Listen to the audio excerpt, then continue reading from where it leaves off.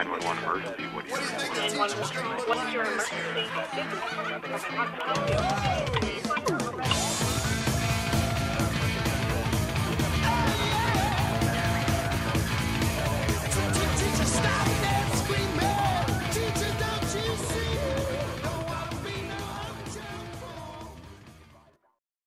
Welcome once again to We Speak Dispatch. We're so excited that you're here. We have got Doug and John and Glenna taking part in today's conversation. And as per usual, they have no idea what I'm about to ask them. So it makes it exciting. And yeah, aren't y'all thrilled? No. A lot of us, all of us here on the podcast are in some form or fashion involved in training, whether it be at the agency level or we travel the country and train dispatchers in-person classes, but we're all part of training. And one of the things that I have heard over and over and over is we've got some really motivated dispatchers and even some motivated CTOs. And sometimes the wheels seem to be falling off at the supervisor level. Yeah. And so I just wanted to talk about maybe some stories that you have heard that you feel comfortable sharing, or how, if you are a supervisor, what training have you gotten? And what I think is maybe some of our supervisors don't realize or don't understand the impact and the power that they have on their center. So I just want, and we've all been in a supervisory role in the past. So give me some insight as to some of the best supervisor training you've gotten, and maybe some things that people can do starting the very next shift that might help with that impact or influence on their centers. So who wants to go first? I will tell you a little funny story. When I do CTO classes or supervisor classes or things like that in leadership, I'm always surprised that I did this one exercise one time at a comm center, which shall remain nameless. It doesn't really matter where it's at in the world. And but it was one of these places where they were having lots of problems with their trainees not making it. The management was blaming the trainers, and the trainers were saying they don't get any support from the management. So I did a simple exercise right at the very beginning. I said, I want everybody in here, and I had the director all the way down to the CTOs. I said, I want everybody to draw out their title, what you're responsible for, what you do, and for everybody, I want it all to be completed so you know exactly what you're responsible for.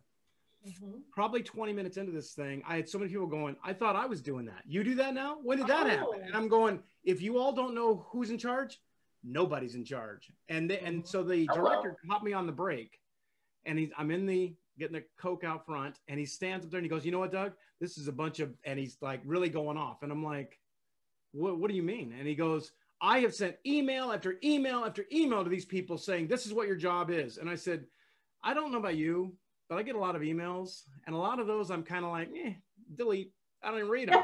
Yeah. I said, so how do you even know they're getting it? Why can't you just tell them this is what we do? And he's like, well, I'm really busy. Well, I said, so are they. The whole thing is, if you're too busy here, they're too busy there, they're too busy here, nobody's going to get nothing done. Everybody has to have a clear understanding of what the chain of command is and what you're responsible for. Then you can kind of do what your job is. So that one always surprised me, when nobody knows what the hell the job is. Yeah. Love that. What about you, John? What do you got? People don't like it. I think back when I started in the supervisory role, it was all about, okay, how am I going to fire someone? Oh, God, yeah. I mean, that's positive. You always go into that as far as because maybe that's what I've always seen growing up as to what my supervisors have done. And I've been on eggshells, so I'm just following suit. But probably the best training was one of the supervisors at my center who retired, not resigned, but she did retire. And just learning the ropes from her, and then the agency brought in an outside company specifically for 911 communication supervisor training. And it was just general supervisor concepts and things that, anyone can teach, but it was nice that it was 911 driven, and someone who was in the industry was talking about with those relatable examples like Doug said. Sure. Right. So I think it started there from that like outside training kind of thing. And we're fortunate that our locality offers training and career development for all county employees. Wow. So a lot of that is based on supervisor and leadership training, no matter what role or agency you're in with the county. So it's just growing from there. That's awesome. What about you, Glenna? You're in a unique position because weren't you an interim for a while and then you're line and maybe thinking about supervision as a career step? What do you got? Yes. You know, the best thing that I learned as a dispatcher, as a trainer, as a SWAT dispatcher, so like the C&T part, as a instructor, everything was learning about the different learning styles, because it's so much more than just learning your learning style to teach you, to train you, and then get you out on your own. Knowing your partner's learning style, you know how they communicate. Knowing subordinates' learning styles, you know how they accept information, they accept feedback, they give information. So and as a supervisor, I really had to fall back on that, in that I'm not going to talk to this person this way because they're not going to hear anything I have to say. I need to be direct with this person. I need to tell this person exactly what I'm thinking. Whereas this one, I'm going to need to start the conversation with, okay, we're going to talk about A, B, and C, but I don't want you to get upset. Let me show you this, or let me show you that. You know what I mean? So learning styles, actually, when I put together a class just recently for a different group of people than I normally teach, I had to go back to, how are they going to learn? How are they going to accept this information? And I had to go have a conversation with a few of them just to remind myself of how they receive information best. And that was the greatest thing. It helps me at home. It helps me at work. It helps me on the phone. It helps me with my partners. It definitely helps me with my trainees. Makes the whole training program more successful. Yeah. Well, and just because I know we all probably have access to that learning styles assessment. If you're listening to this podcast right now and you're interested in that, throw us an email or give us a post on one of our social media platforms, and we'll be happy to send that to you. Yes. So it's huge. What do you think? I mean, John was talking about supervisor training. Where do you think we should focus that training on, and what? Because I'm going to be retiring within the next few months, and I had somebody interested in taking over my position. And so she was asking me, how can I prepare for the position? What can I do? And it got me to thinking about this topic is, I can show you how to write an evaluation, and I can show you how to do the schedule, and, all of those things. But where do we need to spend the most time with our supervisor training? What are those key skill sets that are perishable, by the way, but what are those skill sets that a supervisor needs to have when they move into that role and to flourish in that role? Because we don't want you to just, dip your toe in the water and say, "Ooh, I don't like this," and then go back to being a line dispatcher. But how can you maintain your level of involvement and enjoyment of that supervisor position? Where do we need to focus our training? I think that I've been very lucky in my career. I've had a lot of good mentors that gave me some good advice. And I know that when I trained new supervisors and they would come and, brand new supervisor would be in there, and we'd bring people in the office to talk to them, just talk to people and see what's going on. And they're always like, "I hate to talk to people like that. Just tell them what to do." And I'm like, you have to kind of talk to people and kind of like get them on your side of, here's why we're doing it this way. This is why we do it this way. And I got a lot of kudos for talking to people and not writing them up every 5 minutes, because that doesn't do anything. Right. But it's like, I can convince them, why are we doing it this way? Here's what we want. We want you to come along with us on this way. And it took some time to talk to people and get them that way, but you could do it after a while. And I know I've had several people that I worked with that were they didn't like it at first, but then they realized how powerful it is and how you treat people like people. These are individuals that maybe they got personal issues going on at home or wherever, and they're just not willing to tell you at this point. But once they trust you, then they'll tell you, and then you can get them on your side. I think that's such a talent that a lot of people just skip by and go to what John said. When I got promoted to LA, it was nothing but, here's how to write them up. Here's how to catch them doing this. And I'm like, that's my job. I don't want to do it. Yeah. Don't do it. So I really think I Yeah. need to spend more time focusing on the human side of this job as opposed to the other. Yeah, I agree. The whole thing with supervision is not how to handle a process and manage an event or a phone call. It's leading people. Mhm. And the biggest word that comes out is relationship. And that's what it is. Yeah. It's just Yeah. changing that mindset. But to get there, I think we usually promote from within. And Right. it's not, sometimes it's, well, you were a good dispatcher, so you'll be a good supervisor. Other times it's a promotional process. And it doesn't matter how you were in the prior position. Right. You just did good on this process. You came out highly qualified. So now we're all making you an offer kind of thing. Yeah. Right. So I think some of those processes and that training that you're talking about, Leslie, is personnel. It's just talking with people, communicating. It's not over the phone, but just going back to those kinds of things. So like, okay, well, how do you cut up on the floor with your dispatch partner? There's Right. no reason you can't do that as a supervisor too. You know, I go down to their level. I don't want to say their level. Wow. That's not what I meant. We're all at that level, John. Yeah, well, and that's what that's my point, Glenna, is, you know, I want to bring myself into the level that, you know, where the roots are. Yeah. Yes. Right. Where they feel comfortable. Sure. Yep. Yeah. I think Yes. that's perfect. Yeah. Glenna, go ahead. You had something I saw. I do, and I think this may be where you're leading, but I'm just going to come out and say it. I have a supervisor at my agency that has recently gone through some specialized training, and she brought back adaptive leadership. That's what this sounds like it is. And notice we say the word leadership, not being a boss, because there's a big difference between being a boss and being a leader. And I think that we need to teach our line level people how to be leaders so that we can effectively pick supervision from that. Yeah. And so maybe because I'm not very well versed in what adaptive leadership is, but it sounds to me like this is what we're talking about. You got to bring everybody on board. So Leslie, maybe you can follow up there. And I'll get into adaptive leadership here in a second, but I want to go to something that John said, and it was like this light bulb went on, because he's mentioning as dispatchers, as call takers, whatever you call yourself, that we are so good with solving a problem that maybe has taken decades to develop in a phone conversation within the first 15 seconds, that it's easy. But what we don't train to very often as emergency communication specialists or telecommunicators or whatever is how to have a face-to-face conversation. That's a skill set that's lost. Let's just think about where we've been in the last year, where face-to-face conversation is happening over a screen.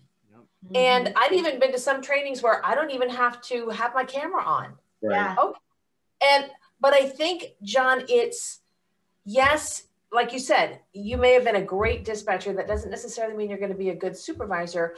But one of the first things we need to focus on in the supervisory role is teaching people how to connect face-to-face. Yes.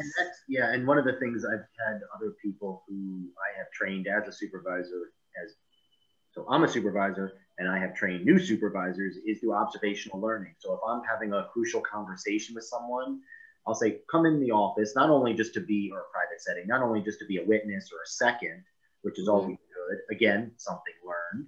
Right. But also, hey, I want you to see the interaction, how I started it, how I kicked it off. What did I do? How did I change? Did you happen to notice John's body language, that kind of thing? And then you actually talk about it after. I mean, it's through simulations in a class. You know, scenarios go as like, okay, whatever. But you know, on the job, and it's hard if you're not in that role because dispatchers are not privy to those personnel conversations, and that's what they are. Right. So maybe training as a trainer, we've talked a lot about that. You know, CTOs are limited supervisors. So some of them should have, although not all, should have that upbringing, so to speak. Yeah. And you know, Doug, how did you learn? Because it sounds like your experience when you first started was very much all the negative stuff. So did you just learn by doing, or was there somebody who kind of showed you the ropes? Yeah, I was very, very fortunate. I had some really awesome mentors, a lieutenant that I'm still friends with and a captain. It was just awesome. But here's what's funny. You made a comment a minute ago about you're a good dispatcher, but maybe not a good supervisor. When I first tried to promote way back, you had to submit this thing called an SOQ, Statement of Qualifications, came from your supervisor to say you've got the qualification to promote. So I got this thing back and it said, Doug is an awesome dispatcher. This guy can dispatch like crazy. So good. And I'm like, yeah. So then I went to go take the test and they said, oh, you're not qualified. That's not going to work for you this time. And I'm like, what are you talking about? It says I'm a good dispatcher. They said, exactly. It says you're a good dispatcher. And I'm like, oh, dang, I didn't think about it until they brought me back in and said, you're not ready. You're really cocky or whatever. And they said, as soon as you start to learn this stuff. And so I had somebody take me under the wing and say, look, start treating people like humans, like people have feelings and stuff. And you have to be kind of like that. And she really spun me around to where I really started using that. And that's sort of my entire style of how I've supervised. It just, this more home kind of folksy kind of, because it works. It just works. It does. Sometimes it's innate. I mean, I have colleagues that they have the gift of gab, something I do not. But the gab doesn't go off on all these tangents and everything. It just keeps it on track. But my God, they'll be your best friend. I mean, they'll zing you when they need to. Yeah. But, you know, it's okay. It's going to sting a little. But after we're done, we know where we stand kind of thing. Right. Sometimes you have that light conversation and you walk out, you're like, I don't know what the hell, what I do next. Yeah. I think with Doug and Leslie, it is something you just learn on the job, unfortunately. But, you know, what can you do to prepare? Right. And I think you just have to, if you're a new supervisor, find some mentors, either that are in your center or maybe, you know, outside the center. Maybe there's a sergeant or a captain or somebody that you can, you know, that you really respect, and watch them and have them show you the ropes and see what to do. Because it's like everything else. None of us were born to be dispatchers, but yet here we are. And it's a job that we absolutely love and we identify with and can't imagine doing anything else. And same thing happens at the supervisor level. You've got to practice and you've got to recognize that at that level, you have some responsibilities that sets the tone for the entire room. And one of the things that I've heard over and over is if you permit it, you promote it. So if you're walking into the room in a bad mood, guess what? Now everybody gets to be in a bad mood. If you say things or do things that are counter to the organization's mission, you've now given everybody permission to do that. And sometimes I think it's that conversation to have, hey, you may not think you have a lot of power, but don't confuse power and authority, because those are two different things. Yep. And even the person who was just hired yesterday may have a lot of power in the room. They may not have the authority, but they have a ton of power in the room. Yeah. And I think it's to remember. It is kind of funny because I know that I hate to say this saying because everybody says it and it's so goofy, but it's this pay it forward thing.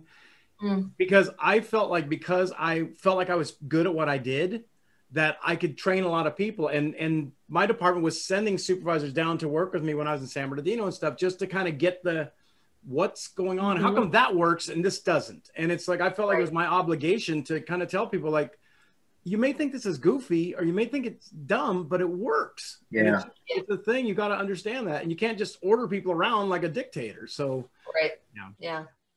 I mean, unless you come in, sorry, go ahead. No, I just don't want to forget the adaptive leadership thing. We'll circle back around. So unless you come in as a supervisor, you have to remember that you will be supervising people that were your partners. And that is, so if you treat your partners like crap, and then as a supervisor, you now are going to have to go back and get that trust back with them. And that's almost impossible to do. If you've screwed over your partners, or you're not a very good partner as a dispatcher, it doesn't matter if you're a spectacular dispatcher. If you're not a very good partner, then forget about being a good supervisor, because it doesn't matter how many skills you learn, nobody's going to trust you. So just remember that if you ever want to promote at an agency. Yeah. And I heard all of you say it, trust and relationships. Yeah. Those are two skills that you can't read about in a book. Nope. You can't learn in a class. You have to bring it to the table with you. So We're not going to talk about adaptive leadership right now because it is a whole section, but there's Hopefully a whole somebody book look it up. called There it is. The Practice of Adaptive Leadership. So we'll talk about that at some other juncture, but thank you very much for all of your insight. I hope you found this episode useful. I think we need to talk more about supervision and how that works. And maybe we'll get into communication styles and all that other stuff on a future episode. Let us know what you want us to talk about, because we speak dispatch, so you should be speaking dispatch as well. We are heard on anywhere you can find a podcast. We're there. Yes. Spend some time maybe giving us a review, or giving us a high five on Facebook or Twitter or Instagram or all those other things. Thank you very much for being here. Thank you. Bye, guys. Bye. Hey, this is Jill, and you've been listening to another great episode of We Speak Dispatch, proudly sponsored by our friends at Zybex. 911 emergency. What do you think? 911. What's your emergency? How can I help you?